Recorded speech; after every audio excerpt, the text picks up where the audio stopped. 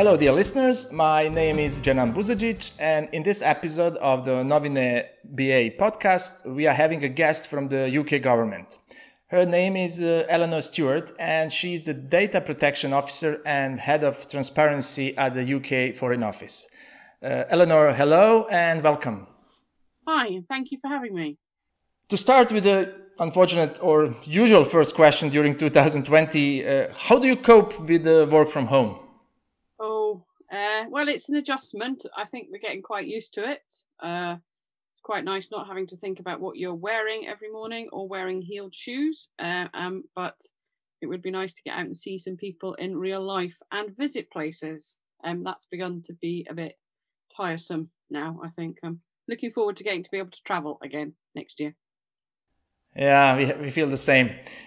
So, do you have any information that you could share with us about how pandemic affects the productivity and efficiency of the UK's public service?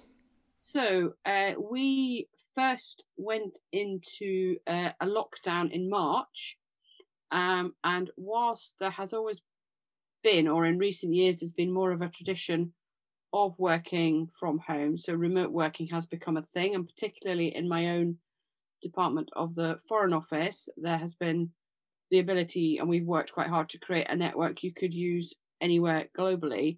There were lots of services that needed to ramp up to provide the equipment and the infrastructure. So I think there was an initial flurry and some challenges, but I think since probably the middle of April, everything's settled down, and actually productivity has been pretty good and pretty amazing. I think the bigger concern has been the effect on people's public mental health, and the impact of not seeing people or being trapped in the houses, particularly in spaces where people haven't got the room to separate from children who've been off school, and all of that sort of problem. But in terms of public services, they haven't taken a hit, and I think there's a general consensus they've stood up pretty well to the impacts of remote working and working from home, and they have remained pretty efficient, with a couple of notable exceptions. Generally, public services have worked really well. I think we should be pretty proud of what we've achieved as public servants in the UK, and let's see where we get to in 2021. I think the other problem we've had is setting the boundary between work life and home life, and the expectation that you're always on the computer. That's been more of the biggest challenge, I think, but probably improved the efficiency and the productivity, I would say. Thank you, Eleanor. If I may add, probably we will not have this podcast recorded in different circumstances. I don't know, maybe. No, we wouldn't. And this is the great thing. There's been all sorts of innovations and different things and new ways of doing things, which I think has been fabulous, which would have taken a long time to happen if we hadn't had it. It's just the restrictions are also quite frustrating, and the virus is horrible. Exactly. We actually met 2 weeks ago during the virtual conference about the open government data in BIH that held December 2nd this year. So you presented 3 central United Kingdom's transparency objectives on that conference. Those are like more transparent government, improved public services, and of course to release new economic and social value with those open data. Can you give us, in your opinion, the most obvious or the most valuable examples of open data use for each of these objectives in the UK, for the UK citizens? So the first one, remind me what order they were in. So the first one was transparency, government accountability. So I'd say the most important areas that we have opened up data around to improve accountability are about spending and who is accountable for that spending. So actually that would arguably that's 2 separate types of data. It's what money gets spent to where, and who is responsible for making the decisions for spending that money, which links to who is the civil service or the public sector, and who is accountable for the decisions that are made. So they are the 2 things that I think have improved accountability for government quite massively in the UK. In terms of the second driver, which is improving the efficiency of public services, I think without doubt, there are 2 examples, but I think the one that's had the biggest noticeable difference to people's lives is opening up health data and the performance of things like hospitals or general practitioners' surgeries, and access to those essential health services and the quality of those, which has enabled data-driven decisions to be made about where you put specialist units or how you manage that on scientific breakthroughs that have affected people's health and well-being and lives. I think that's been really key. And then in terms of opening up the social and economic value of the data that government sits on or has access to, I think the really obvious example, and I'm sure I've talked about this before in Bosnia, probably till everybody's a little bit fed up when we talk about it, is transport data, where opening up where the buses are, where the bus routes go, or where the tube trains go, or how efficiently the trains run, and all of that data that powers these transport apps that everybody in the UK now takes for granted, has really released an awful lot more money back into the economy. It cost, I think it was about £1 million to do, and there was a study by Deloitte that said it had brought £7 billion back into the London economy. That was just in Greater London under TfL. So that's released an awful lot of social and economic value back into people's existence and life in the UK, because you know what you're doing, you know where the transport disruptions are, you can make better decisions. And I think that they're the examples I would cite. Thank you, Eleanor. There are obvious, as you mentioned, numerous benefits of open government and open public data initiatives around the globe. I would only mention that it saves a considerable amount of time for citizens. For example, in my case, it's far less time consuming for journalists and media firms to get public data analyzed and present the findings to the public. Can you give us more information on cases in the UK where open government data stimulates and empower business ideas and economic development? Yes. So there are a couple of areas I would mention there. I think the first, probably the easiest one, is there's two things. One, we've opened up Companies House so you can see what companies do and how they do things. So if you've had an idea, it's quite easy to search and see if somebody else is a company registered to do that. So you can see what your competition is, or you can understand and suss out and do more research about your product or whatever you're trying to do. But specifically, I think another area that we found is, and it was quite early on, but it was around the cost of drugs and the production of drugs, which obviously big biotechs, and this is a hot topic at the moment, obviously, with different vaccines and different types of drugs coming on stream at the moment. But it was the cost of different drugs and how people could access them and making them available, and when they came out of patent and how you could generate the same reaction. And whilst that might seem very specialist, I think it has quite an important impact if you're a small company trying to develop these things. And some of the smaller biotech companies have done that, and I think it's helped them quite a lot. Thank you, Eleanor. Open data implementation process has its challenges from the government perspective. I would say especially in BIH with relatively complex government structure and silos. That could have, I believe, a significant impact on implementation time and costs. I have two questions. What was the most challenging implementation step in the UK? And related to that, what cost-effective implementation steps, or just at least one, would you recommend for BIH to have more open government and better public service? So I think there were two challenging areas. One of them more important than challenging, but it took a while to sort out, was creating proper open licensing and embedding and creating an open government license for that data, and moving away from the concept of what we had in the UK, which was Crown copyright. So you can't reuse things that are published under Crown copyright, whereas an open government license makes anything that's released reusable and accessible. And I think that was a fundamental change, and it took quite a while for us to do, but it's very important.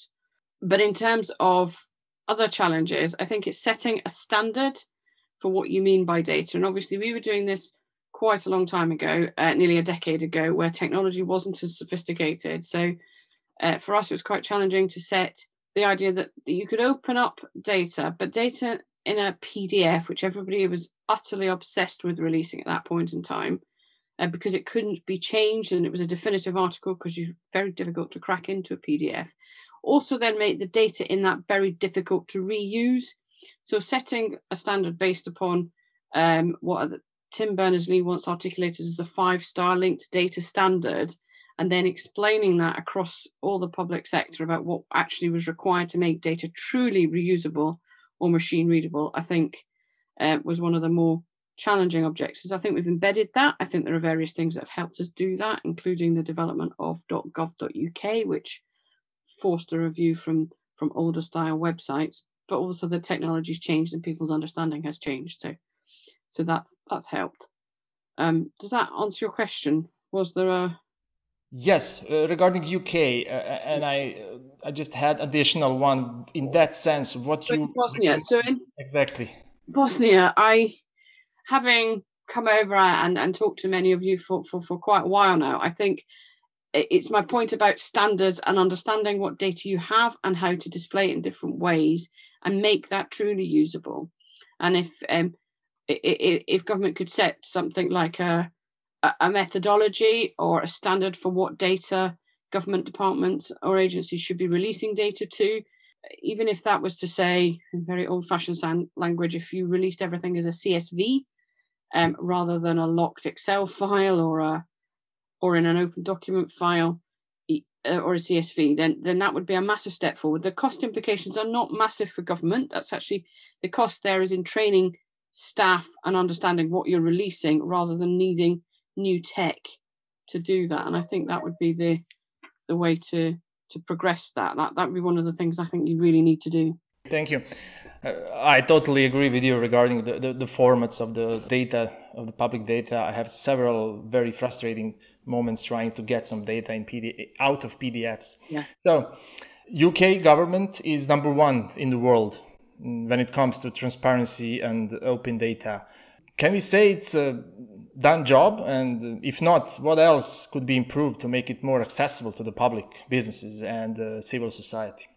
So no, it's not a done job. I think that's one of the things I would advocate very strongly is it's never completed.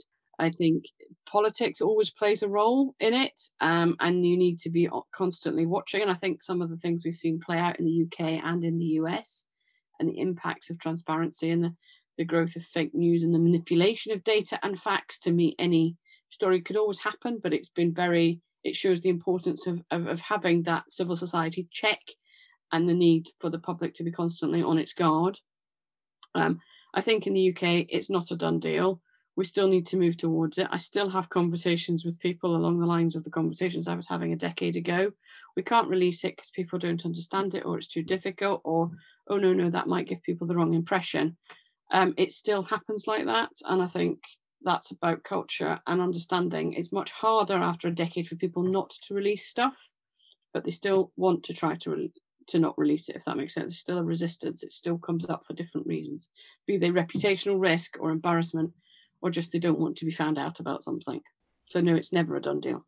Thank you. So it's an ongoing process. What benefits would you emphasize valuable for businesses or the local economy from the open judicial data? Or can you give us one example in the UK? So I think with open judicial data, I think it's particularly around crime statistics, it's enabled an understanding of the type of crime in different areas and what the police have been able to do. It's also helped support the case for police. It's shown, I think more recently we've been able to look at, in the wake of the Black Lives Matter movement, and it was happening in the UK before this, but you can look at some of the actual social issues that racism is happening and the behaviour of different police and how much racial motivation there is behind crimes and all that sort of area we've been able to do because we have got that open data. It's helped surface some of that and some of those behaviours, and I think that's been really, really important. Thank you, Eleanor. One of the conference's recommendations on open data in BIH was that Bosnia and Herzegovina should focus on solving current problems with the open data and use it as a sort of leverage to speed up the transparency process. One example in BIH is when owners of the insolvent company with significant debt records from one part of the state could register another company in the second part without any obstacles, even double checks or consequences. Can you give us one similar example where open data could prevent corruption and causing obvious damage to the public budgets, employees and society as a whole?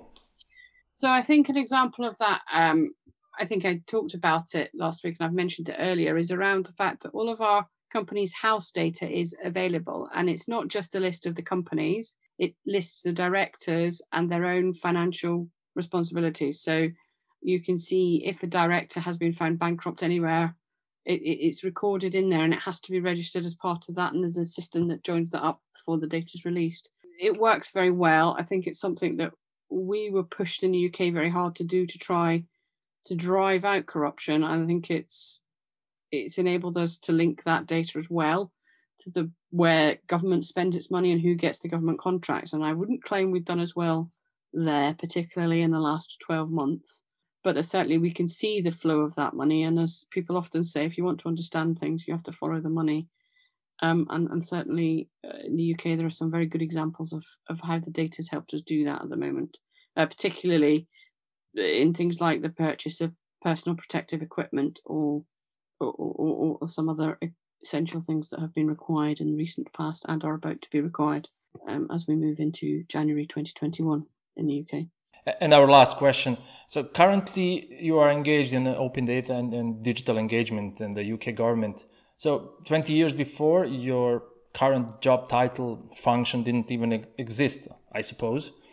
So would you consider that in 20 years from now, the UK government could become fully transparent, and in what function your current job could evolve in that sense?